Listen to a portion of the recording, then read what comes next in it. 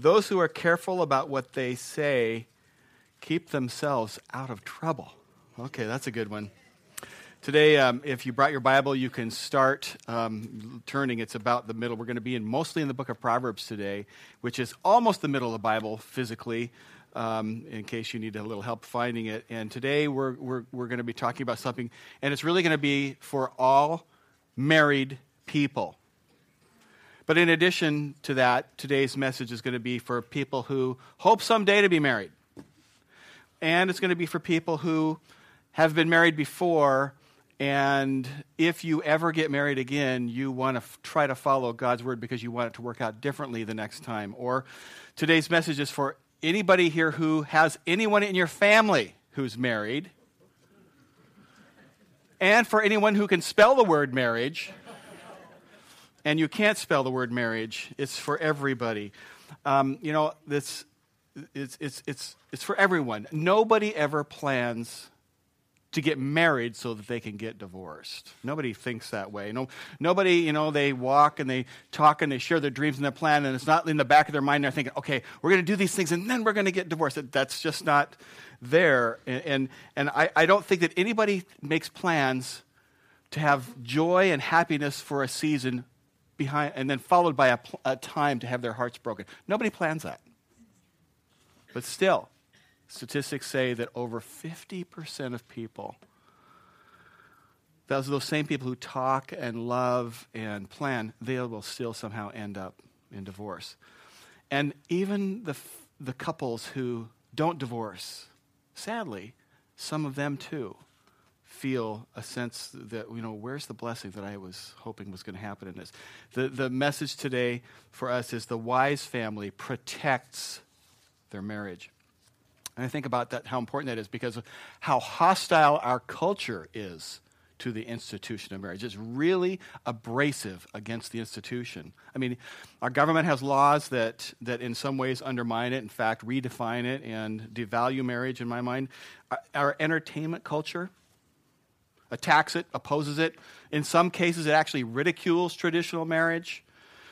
And the scriptures teach us that Satan goes as a roaring lion, seeking marriages to devour, whom he can devour. The wise family protects their marriage. Now, I want to say this, and I've said this a couple of times. I've been here now for a little over 4 years. When I come here with a message, they are never, ever, ever, ever, ever aimed at any person. I don't have any of you in my mind or in my heart. This series was something the Lord put on my heart last February. I've been planning on it. It's pent up. But this is not because I've watched something in any person's life and I'm thinking, okay, I'm going to let them have it from the pulpit. That's not the right way to handle this office. And it's not in my heart to do that. So please don't let that lie land, okay? And I also want to say this too. I know that as we talk about protecting your marriage, that people in this room and people who will hear this message on the internet or by recordings will be talking about something that is absolutely tearing their heart apart because their marriage right now has failed or is failing or something's going on there. And I want to be really sensitive to that and say that in the middle of that pain, don't lose hope. Do not lose hope. In something that God has blessed, do not lose hope. Just let the Holy Spirit do that. But I also want to invite the King's presence and his Spirit to circulate among us. Would you just agree with me in prayer? God, I pray that you would touch and comfort people today. And I thank you, God, for the privilege that we have to have your word in front of us, that we can learn from it, Lord. Lord, there will be things that we talk about today that can only be spiritually discerned. They cannot be intellectually understood. They just somehow become just chaff to people who don't have your Spirit to guide us. So, Lord, I pray, Lord, for the faith to be present for people, to see the truth and to believe in our hearts the things that you would have a passion about us, that you would stir in us a passion for the sanctity of marriage, that you would stir in us the priority that you place for in your kingdom for the welfare and happiness of every person, but just for mankind as well. And Lord, that we would somehow devote ourselves properly and appropriately, Lord, to what you desire. These things I pray in Jesus' name. Amen. So we're partway through a series about building successful families. We started talking about the foolish family, and then last week we talked about embracing authority. And next week we're going to talk about the wise family trains their children. That'll be interesting. And then at future dates we're going to talk about juggling resources, and we're going to talk about conflict, and we're going to talk about effort, things like that. So we're in the middle of something, and I just encourage you, especially if you desire to have a successful family, that you invest yourself and be here to hear what the Lord has to say over the next several weeks, especially. Okay, so I've had some, I've had some plans on this for a long time, but this last week I went through the entire book of Proverbs a couple of times. I mean, I've read it lots of times in my life. I love Proverbs, and I went through there, and you can take the verses in there that talk about marriage and put them down into different categories. I mean, if you want to be a total nerd about it, you can do some pretty cool things. And so I've got a whole lot of scriptures for you today from Proverbs, and I have found what I think are 6 ways for us to protect our marriage. And so hope you have your Bible, and you're going to do a lot of flipping, and I'll help you out up on the screens as well. The first way to protect your marriage, number 1, is to make it your first priority. Make it your first priority. Proverbs 13:10 says, "By insolence comes nothing but strife, but with those who take advice is wisdom." Protect your marriage by making it your first priority. That word in there, insolence, I don't know what translations you have. There's lots. I have Parallel Bible when I'm studying, and there are lots of different words that are stuck in there by different translators. The word pride. Maybe you have, if you have an NASB, you might have the word presumption or arrogance, that presumption. I mean, by insolence comes nothing but strife. By pride comes nothing but strife. By arrogance, by presumption comes nothing but strife. And that word, that word there is, the Hebrew word there has the idea of this blind assertion about things. This arrogant attitude, this prideful demeanor, this presumption, just plain presumption. And if you've already started to say to yourself, well, my marriage is fine, why don't you just do your thing, Pastor Terry, but just leave well enough alone, that's presumption. I mean, it's going to be fine, it always seems to sort itself out. I've dodged my bullets, and somehow things just work out. That scripture says, through presumption comes nothing but strife. You don't have a good marriage because you say you have one. You don't have a good marriage because you want one. You don't have a good marriage because you know how to make it. You only have a good marriage for one reason, because you work at it. Help me out. I mean, that's where I'm going. What am I trying to say? I'm saying, you can't have a very decent lawn unless you work at it.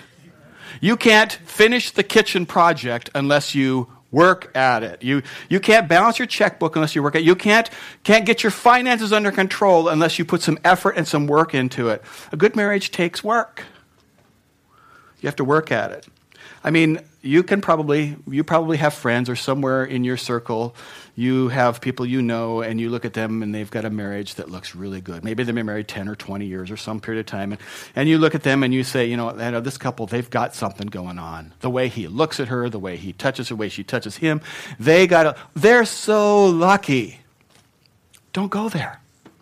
Luck has nothing to do with it. It's not about winning the lottery. It's not luck that makes it work. A good marriage takes work. Thank you. Work. Good marriage takes work. Protect your marriage by making it your first priority. Proverbs 15:17 says, "Better is a dinner of herbs where love is." What's for dinner tonight, honey? Mushroom soup.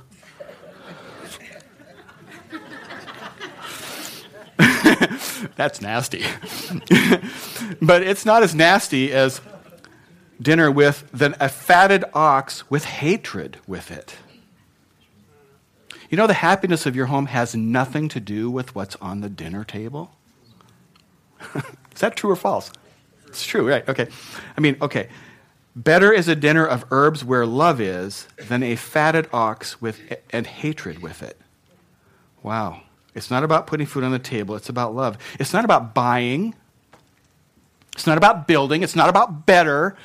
It's about love. And more isn't bad. But more without a happy marriage is less. It's a lot less. One of my favorite verses that I will share at wedding rehearsals, and I say this to the grooms that I do weddings for, is Proverbs 18:20. He who finds a wife finds a good thing and obtains favor from the Lord. Marriage is God's idea. God's provision for what a woman needs is a man. And God's provision, the word provision, God's provision for what a man needs is a woman. God established and sanctified marriage for the happiness and the well-being of you and for mankind. Now, because of that, I want to say something, and I've written my words very carefully here so that this can't be misconstrued. So listen carefully to this comment. All attempts to erase role distinction based on gender, all attempts to erase the significant and complementary differences between men and women, all argumentative gymnastics in an attempt to dumb down the very clearly said things from the Word of God, no matter how well-meaning, are an affront to the infinite wisdom and the creative genius of Almighty God. God created men and women equal. Everybody say the word equal. Equal. What are men and women? Equal. Okay. But they're not the same. And it's okay. I got a pair of shoes. They're equal. I'm glad they're not the same. I got a left foot and a right foot. I need a left shoe and a right shoe, or it's dopey. Something's wrong. I'm turning a corner all the time. I don't know. Men and women are equal, but they're not the same. They're different, and they're just not interchangeable. Or you just put on whatever shoe you grabbed on your left foot. They're just not interchangeable. One man, one woman. That's God designed. That's the institution of marriage. There's a guy named Dietrich Bonhoeffer. You may have heard of him. He was a pretty famous, he was a Lutheran pastor in Germany. And he was executed just a week or two before Hitler committed suicide. So he was imprisoned and was hanged basically because he stood publicly against what was being done to the Jews at the time. And Lutheran pastor, and here's something he said, he's quoted as saying about marriage. Marriage is more than your love for each other. It has a higher dignity and power, for marriage is God's holy ordinance. As high as God is above man, so high is the sanctity of marriage above the sanctity and promises of personal love. It's not your love that sustains the marriage, but from now on, it is the marriage that sustains your love for one another. Marriage is an institution holy and ordained by God. It's worthy of your absolute very best efforts and your highest pursuits. Protect your marriage. First thing is make it your first priority. The second thing to protect your marriage is to acknowledge your sinful bent. What's that mean exactly? Well, my hair's gotten shorter recently because I just kind of got tired of dealing with cowlicks. You ever had a cowlick? A cowlick is an untamable patch. It will not go where it's told to go. For my entire life, this whole front of my head has been, and still is, the breeding ground of cowlicks. I don't know why they're called cowlicks. As my hair's gotten shorter, I started noticing it's getting thinner too. And now I remembered as a little boy, I rode my bicycle into a car and I took a real thump on the head. I think I might have had a concussion. And now the hair goes where it wants. It won't go where I tell it to go. And I finally said, fine, you're not going to go where you want. You're out of here. It's a short haircut. It's like a stubborn pony that's just not going to be broken. It's like we have a bent. It's like when you ride your bicycle going too fast and you hit the curb and all of a sudden it's not round, it's round and then there's this little notch. It's bent. Human nature is bent. There are things about us that just kind of don't want to work right, don't really want to require that. And men and women have their bent, but they're a little bit different from each other, okay? So if you feel picked on, if your gender feels picked on, hold on, because the other gender will get it too. Just be patient with me. But of course, being the gentleman that I am, ladies are going to go first, right? Okay? So, Ladies, now these are generalities, but I'm just going to use the scriptures and let the scriptures speak, okay? So, ladies, you get to go first. Here's the bent. Women tend to nag their husbands. Did you know that? Somebody just said, I'm out of here. Okay. Was it my wife? Oh, no, she's still here. Okay. Okay. Proverbs 27:15. A continual dripping on a rainy day and a quarrelsome wife are alike. Wow. Okay, so here's the typical house in the time the scripture's written. Quick, Terry, change the subject. They would have stacked stone walls, and then the roof would be made out of this combination of sticks and mud, basically. And they would have rainy seasons in the springtime and in the fall. And the roof would leak because it's stick and mud, and the mud and the stick and the water would dissolve, And so if it starts leaking, what you do is you get up there, you climb up on the roof, and you work at it, and you patch it, and you get back in the house, and it's still leaking. And so you got to go back up there again, and you go up and you deal with it, and pretty soon you'd be glad that the rainy season would end because drip, drip, drip. The roof just would continually drip. Continual dripping on a rainy day and a quarrelsome wife are alike. One scripture, another translation says, it's better to live on the corner of the roof. Never mind, I'm not going to go any more in that scripture. Okay. Quarrelsome, this word quarrelsome in here means strife. The word means a contention for control. She wants things her way, and she will not stop until she gets it. Notice verse 16. To restrain her is to restrain the wind or to grasp oil in one's right hand. Tell me, can you restrain the wind? I haven't figured that out. I mean, and grabbing oil with your hand, I mean, this is obvious. Can you do those things? No, you cannot. Can you grasp oil in your hand? Can a nagging wife be silenced? No, she cannot. And if you're not a woman of words, maybe you're a woman of looks or avoidances. There are lots of ways to send a nagging message. And you say, okay, Terry, come on, what's the big deal? Could you move on, please? I get it. Okay. Proverbs 12, verse 4 says, an excellent wife is the crown of her husband. Notice that it's a crown. I mean, the most valuable kind of ornament that could be worn was this announcement of royalty and office and station. An excellent wife is a crown. Wow, it doesn't get any better. This valued symbol. But she who brings shame is like rottenness in his bones. The shame to a man is devastating. It's painful. It's terminal. It's this, and this word rottenness the word is used to describe wood that's rotted from the inside. It has no strength in it, has no ability to support anything. There's this author named Shaunti Feldhahn, and some of you may have written a book that she's written lots of them, but one of them that she's written is called For Women Only. And in preparing to write this book, she surveyed men, and about 1,000 men, and she asked them a bunch of impossible questions. And one of the questions she asked these guys is, okay, you have to pick between one of these two. Would you rather feel alone and unloved, or inadequate and disrespected? So can I have another choice besides one of those two? I mean, that's like asking, that's your mother says, would you like cabbage or broccoli? No. Something different, Okay, so would you rather feel alone and unloved in our world or feel inadequate and disrespected? 74% of the men, a vast majority, said they would rather feel alone and unloved than be disrespected. But they made comments too. Many men had difficulty answering this question because they couldn't see the two as being any different. To be disrespected to most men is to be unloved. That's how we're wired, ladies. It's just the way men are wired. Respect is our deal. So if you give me the choice, I'm going to pick alone and unloved over disrespect every day of the week. However, disrespect is alone and unloved to me.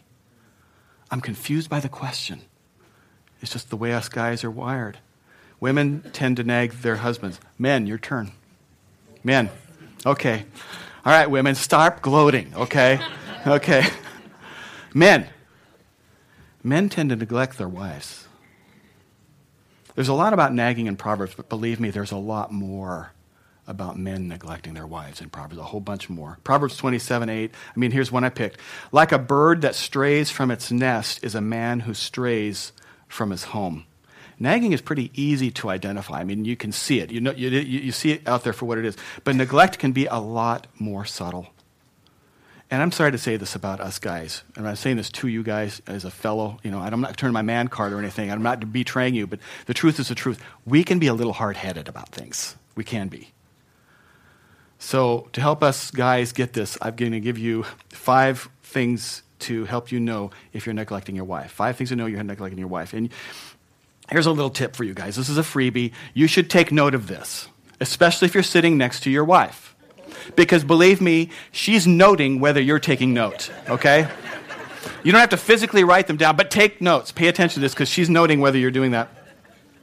You know you're neglecting your wife when, 1, you give one-word answers to heartfelt questions. I hear groaning going on.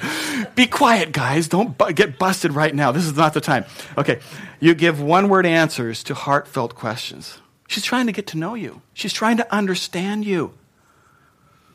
She asks a question, and the answer demands to be a paragraph, and you give her a good, fine. One word, that's neglect. That's a form of neglect. Second thing, you know you're neglecting your wife when you hide your feelings. You only give the facts.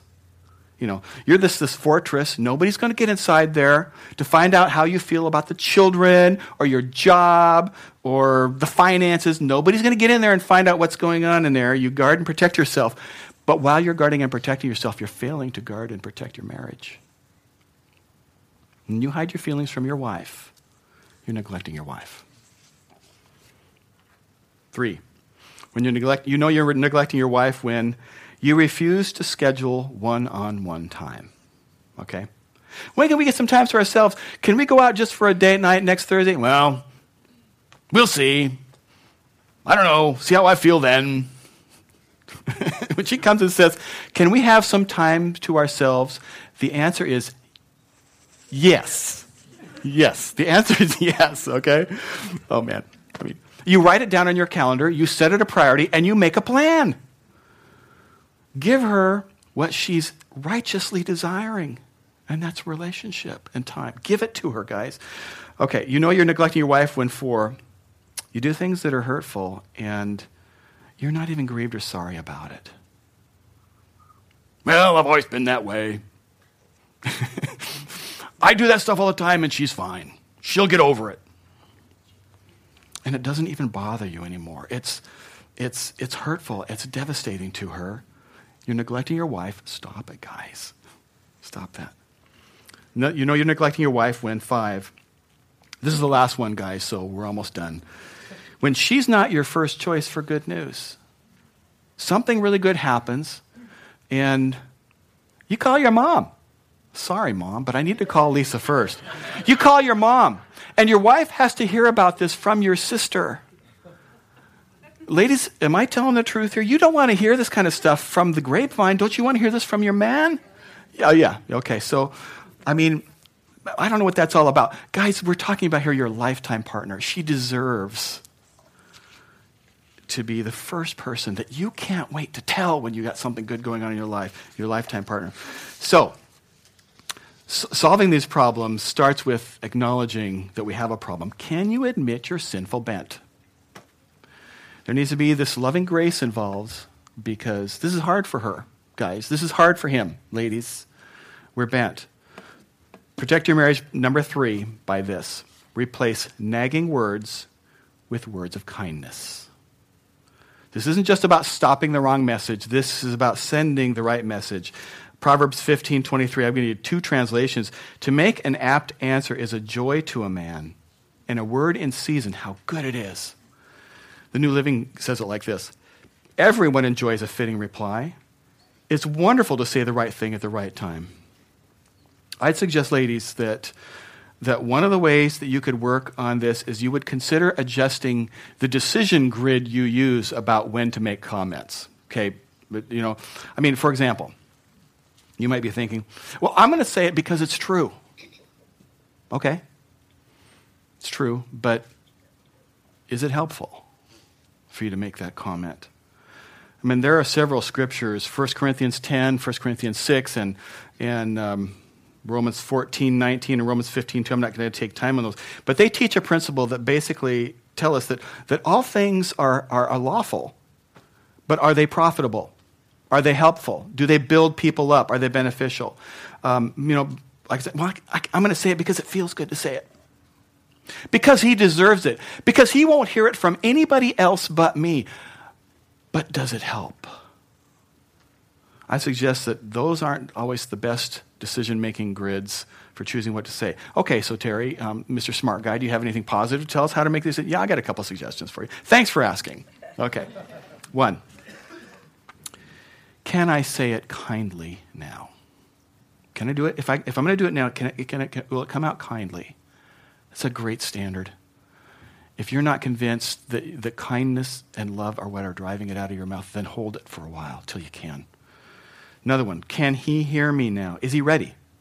Is he ready to hear this now? 3rd one, can he handle it now? Because words have a weight to them. They do. Choose the right words, choose the right time. An apt answer is joy to a man. An apt answer is joy to a man, and a word in season, how good it is. Proverbs 16:24, gracious words are like honeycomb. Notice that doesn't say broccoli. I just want to make that point, okay? Okay. Never mind. I'm going to start saying something about 4-legged animals, and I thought I'm just going to get in deeper trouble. Gracious words are like a honeycomb, sweetness to the soul and health to the body. I did a little research because I like honey. Do you like honey? It's sweet, tastes good. There are some studies that say it helps treat allergies. It's high in energy because it's pure carbohydrates almost. But it contains vitamin B6, niacin, riboflavin, calcium. I'm reading a list. Copper, iron, magnesium. The list goes on. It contains a lot of stuff that's good for you. Sweetness to the soul and health to the body. Gracious words are sweetness to the soul. They're pleasant, they're enjoyable, they're satisfying. Gracious words are also health to the body. They're good for you. Make a few meals out of gracious words at your house. Try that. I wonder how many people, there's no way to know this for certain, but I wonder how many people have physical illness. They're sick, physically sick, because of strife and animosity and things that are tearing apart in their family. We need more gracious words. We need more gracious words in our life.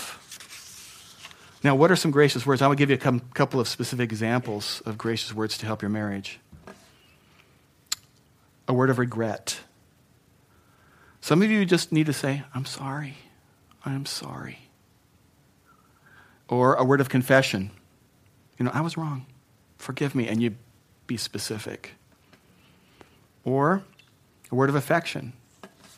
This is where you take your partner in your arms and you lift up his or her chin and look him in the eye and say, I love you. I'm going to always love you. A word of hope. I'm going to try better. I'm going to do better. I kind of need your help with this. Word of hope. Or another one, a word of commitment. I'm here for you. And that's not going to change. You don't have to look over your shoulder all the time.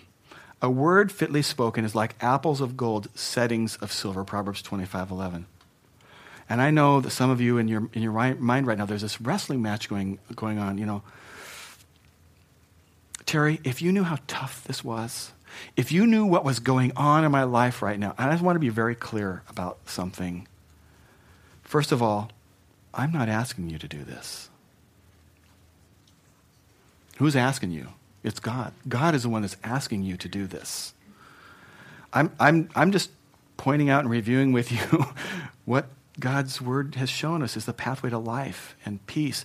What is the pathway to put you where he can bless you? I'm not asking you to do anything other than to do your own part. Be a part of the solution, not part of the problem.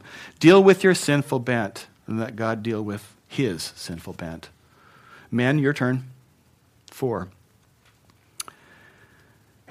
Ways to protect your marriage. Think about your wife. Now, catch these words. with singular focused delight. Singular focused delight. I've been in ministry long enough that I've been involved in a lot of men's retreats, helped lead a lot of men's retreats. And over the years, we would do surveys. We just ask men questions because we thought, what do you want to learn about? What's going on in your life? And the surveys would tend to come back with pretty much the same kind of answers year after year after year. I mean, the patterns didn't change. And one of the questions that we asked them was, men, what are the major issues in your life? What are the challenges that are really, hardest for you? What do you wrestle and struggle with? And here are what came up as the top 3, time after time after time, the major issues in a man's life. This was the third. Okay, I'm going to work down to what is the biggest difficulty. But starting with the third biggest difficulty, there was always this split, this challenge between his work and his spiritual life. They seemed to be in conflict. So there was a struggle there. Second one that men struggle with is their roles in the home. Role to be a father, to be a husband, to be this and to be that. I struggle. I don't feel like I do well in my roles. That was the thing. And the number one most difficult place for men to have victory was the area of sexuality. Sexuality in his body and in his mind. And it's no surprise then why Solomon would spend so much time and attention on that topic in that area. Proverbs 6, verses 27 to 33. Now, these are going to be rhetorical questions. A rhetorical question is one that you don't have to answer because the answer is obvious. Okay, but we're going to read it anyway. Proverbs 6, starting in verse 27. Can a man carry fire next to his chest and his clothes not be burned? I don't know. I don't think so. Or can one walk on hot coals and his feet not be scorched? So is he who goes in to his neighbor's wife. They're not talking about stopping by for coffee. Okay, you're with me, right? None who touches her will go unpunished. People do not despise a thief if he steals to satisfy his appetite when he's hungry. But if he is caught, he will pay sevenfold. He will give all the goods of his house. Contrast, he who commits adultery lacks sense. He who does it destroys himself. He will get wounds and dishonor, and his disgrace will not be wiped away. 3 years later, 5 years later, 15 years later, 25 years later, people that knew you then will have forgiven you, but they'll remember. It just doesn't go away. It's this that in those moments where you flush away the things that value the most, for what? Proverbs 5:25, verse 20 and 23. Why should you be intoxicated, my son, with a forbidden woman and embrace the bosom of an adulteress? For a man's ways are before the eyes of the Lord, and God ponders all his paths. The iniquities of the wicked ensnare him, and he is held fast in the cords of his sin. He dies for lack of discipline, and because of his great folly, he is led astray. Now, what a warning. So, Pastor Terry, how can I reverse the effects of neglect and unfaithfulness? I mean, that's a great question, and I hope men are asking that. They need to ask that. By the way, men, there are a lot of forms of unfaithfulness and neglect in a marriage, not just sexual. There's mental unfaithfulness. Faithful to my wife with my body, but not with my mind. There's emotional unfaithfulness, where you're distant and you're removed and you're shut down and isolated. You're not sharing. You're not doing life together. There's financial unfaithfulness. You look at the resources that come into the home as yours, and you make the decisions, and your wife deals with the crumbs that fall from the table. And that's not partnership. That's not equality. There's verbal unfaithfulness. You talk about your wife when she's not around. If we were to get together the 5 guys you work with close enough at work and ask them, what would they say you think about your wife? Be interesting to hear what they. I mean, that's verbal unfaithfulness. So how can you reverse these effects? I've got some good news here for you. So we get to this. So we're going to stay in that same chapter of Proverbs and just back up to verse 15. And we're going to see 4 words here to help us guys accelerate faithfulness in our marriage. 4 words that are going to help us out here. Drink water, versus Proverbs 5:15. Drink water from your own cistern, flowing water from your own well. Do I need to break that down, what that means, guys? I mean, I think, yes. Okay, no, I'm not going to do that. And here is the word for you that this is telling you. It's telling you singularity. One man, one woman for a lifetime. Singularity. Keep going. Verse 16. Should your springs be scattered abroad, streams of water in the streets, let them be for yourself alone and not for strangers with you. And here's the word. Exclusivity. So singularity is a focus on one specific person. Exclusivity means not for anyone else. Probably the same coin, both sides of that same coin. Proverbs 5, continuing verse 18 to 19. Let your fountain be blessed and rejoice in the wife of your youth. A lovely deer, a graceful doe. The word here is fervency. You need to be fired up about your spouse. Give all of your affection, all of your energy, all of your attention to her, to that person. And you're going to find, if you do that, that the flames of romance are going to get burning into a bonfire. It'll happen. Singularity, exclusivity, fervency. And here's the last one to finish in verse 19. Let her breasts fill you at all times with delight. I know we're a little graphic there. Be intoxicated always in her love. Anybody have a question about the phrase all times or always? The last word here for this is frequency. Frequency. Well, how often are we talking about? Well, I'm not going to answer that question, but I'm just going to make a couple of comments about it and say this. When intimacy in marriage is easy and natural and mutual, it produces joy. It's joy producing. But when it's pressured and demanding and selfish, it's devastating. Now, some combination of nagging and neglecting turns into this axe, which is chopping at the root. And it can chop at the roots of a marriage. Now, this moment in this discussion is where we would naturally want to start talking about the chicken and the egg conversation. Which came first, the chicken or the egg, the chicken or the egg? And you can go there, but I would just say that spending any time or much time on that is just kind of foolishness.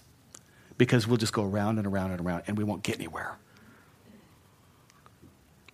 But here's wisdom. Instead of what came first, you say, what can I do? What's my part? Ultimately, I answer to God, right? We all answer to God. And this person is the person that God has given to me to be my partner for my lifetime. So I'm going to do my part, and then I'm going to trust God to do his part. And God's part will be to soften and to change that heart. Not my role. That's God's part to change and to soften that heart. Listen, I have seen that work over and over and over again. When people will take their hands off of their partner's heart and say, God, what do you want me to be? What shall I do? Instead of me so much trying to change my husband, change my wife, what do you want me to be? I'm going to trust you, Lord, with him or with her. I've seen God jump into that with both hands, both feet. And I've seen it happen over and over and over again. Frankly, you don't have any choice. You can hammer away and make no progress. In fact, you'll make it worse. You won't fix it. Or you can be faith-filled child, son or daughter of the King and say, I'm going to follow you, Lord, and trust you. My heart is breaking, and I need you to get in here. And then watch God go to work and bless. Proverbs 15:33 says, humility comes before honor. So I'm going to get a little lopsided in this conversation and say, if you want to have the discussion, who goes first? Men, you want to be a leader in your home, you got to man up. You go first. Lady, I didn't just give you a blank check to not go. But guys, you give that woman the same kind of attention you were giving her when you were wooing her. Get back to that. And I'm telling you, her heart's going to come running back. It will. Protect your marriage by reversing neglect with singular focused delight. Two more, we're just about done. In fact, I'm going to move along to get us done. Protect your marriage by 5, rally during times of adversity. Rally during times of adversity. Proverbs 17:17, a friend loves at all times, and a brother is born for adversity. Protect your marriage by rallying at times of adversity. You know, some marriages get obliterated when bad stuff happens. I mean, financial crisis comes along, kaboom. You know, health crisis, explosion. Problems with the in-laws, kaboom. You know, adversity really shows what's real. It just, you know, it can either drive people together or blow them apart. You know, it's shocking when someone who's been married for decades splits up, and it happens in public. And there were a couple of them a few years ago, and I don't like to use public figures for negative examples, but I think this will make a case, and I'm not down on these people, and nor am I judging them. I'm brokenhearted about this. In 2010, word came up that Al and Tipper Gore were going to get divorced. They've been married for 40 years. I don't want that for them. And it shocked me. And then a year or so later, Arnold Schwarzenegger and Maria Shriver, who'd been married for over 25 years, I think. And I'm thinking, you know, that's been to me this challenging marriage, because you got Arnold, who is a Republican, and Maria Shriver, who is actually a Kennedy, a Democrat. Okay, that had to be interesting dinner table conversations, don't you think? You know, you have to think there had to have been some adversity there. I don't know. Same thing with, I mean, every couple has adversity. Schwarzenegger, being a very public person, was interviewed at times, you know, to what do you attribute your success? And he had this short answer that he gave frequently. My success, how to succeed, come to America and marry a Kennedy. I'm sure he meant that to be cute, but it betrays this sense that you don't have to be prepared for adversity. You don't have to work at a marriage. I'm not down on Arnold Schwarzenegger. I love the movies. Arnold, the bridge is out. You know, that's terrible. That's horrible. I'm sorry. I know you could do a better imitation. My point, though, isn't to be down on these 4 people. I'm brokenhearted that they would be married for a combined between 65 and 70 years and then stop. It's heartbreaking to watch that. And adversity does that if you don't prepare and choose to rally when it comes. God's design, when that adversity shows up in your marriage, instead of driving you apart, he wants something to well up in your soul. It says, I was born for this. I'm going to stand by my man. It's not the time to say, you hurt me, so I'm going to hurt you now. That's not love. Because love overcomes. Love believes all things, hopes all things, endures all things. Love never fails. Protect your marriage by rallying in time of crisis. The last one, protect your marriage by living in the present. Protect your marriage. Live in the present, don't live in the past. And I know that right now, maybe some of you are even, right this day, you're carrying around things with you. You've got this little, like a little sack over your shoulder, or maybe you got this little cart you drag behind, or maybe you've got a big old U-Haul trailer hooked up to the back of your car. And, you know, you're carrying around in that. It's filled in all the stuff in the past, the things that he didn't do, or the things that she said. Proverbs 19:11 says, good sense makes one slow to anger, and it is his glory to overlook an offense. And some of you may have been focused on all the little things that need to be different, and it's been a tailspin for you ever since. Good sense makes one slow to anger. It's his glory to overlook an offense. And the last verse is Proverbs 10:12. Hatred stirs up strife, but love covers all offenses. Don't stir up strife in your home. Love covers all offenses. Love does that. It overlooks the offenses. Now, by the way, it would be a misreading of this scripture and the words in this scripture to conclude that love excuses transgressions of the law, that it somehow excuses abuse or destructive behavior. That's not what the scripture is saying. Elsewhere in the Song of Solomon, though Solomon makes this comment. He says, it's the little foxes that get in and spoil. Love covers all of those little personality defects and flaws and failures and bad habits. Protect your marriage by making it your first priority, acknowledge your sinful bent, replace nagging words with words of kindness, reverse neglect with singular focused delight, rally during adversity, and live in the present. Let's pray. God, I want to thank you for grace that we need, Lord, grace to keep on loving where it's difficult. Forgive us, God, when the shortcomings of our partner have become our focus, God. And I forgive us, Lord, when we need to be nudged by you so that we can do our part. Lord, I want to pray, first category, for people whose marriage is doing well. They're not perfect, but they're trying to do the things that we're talking about.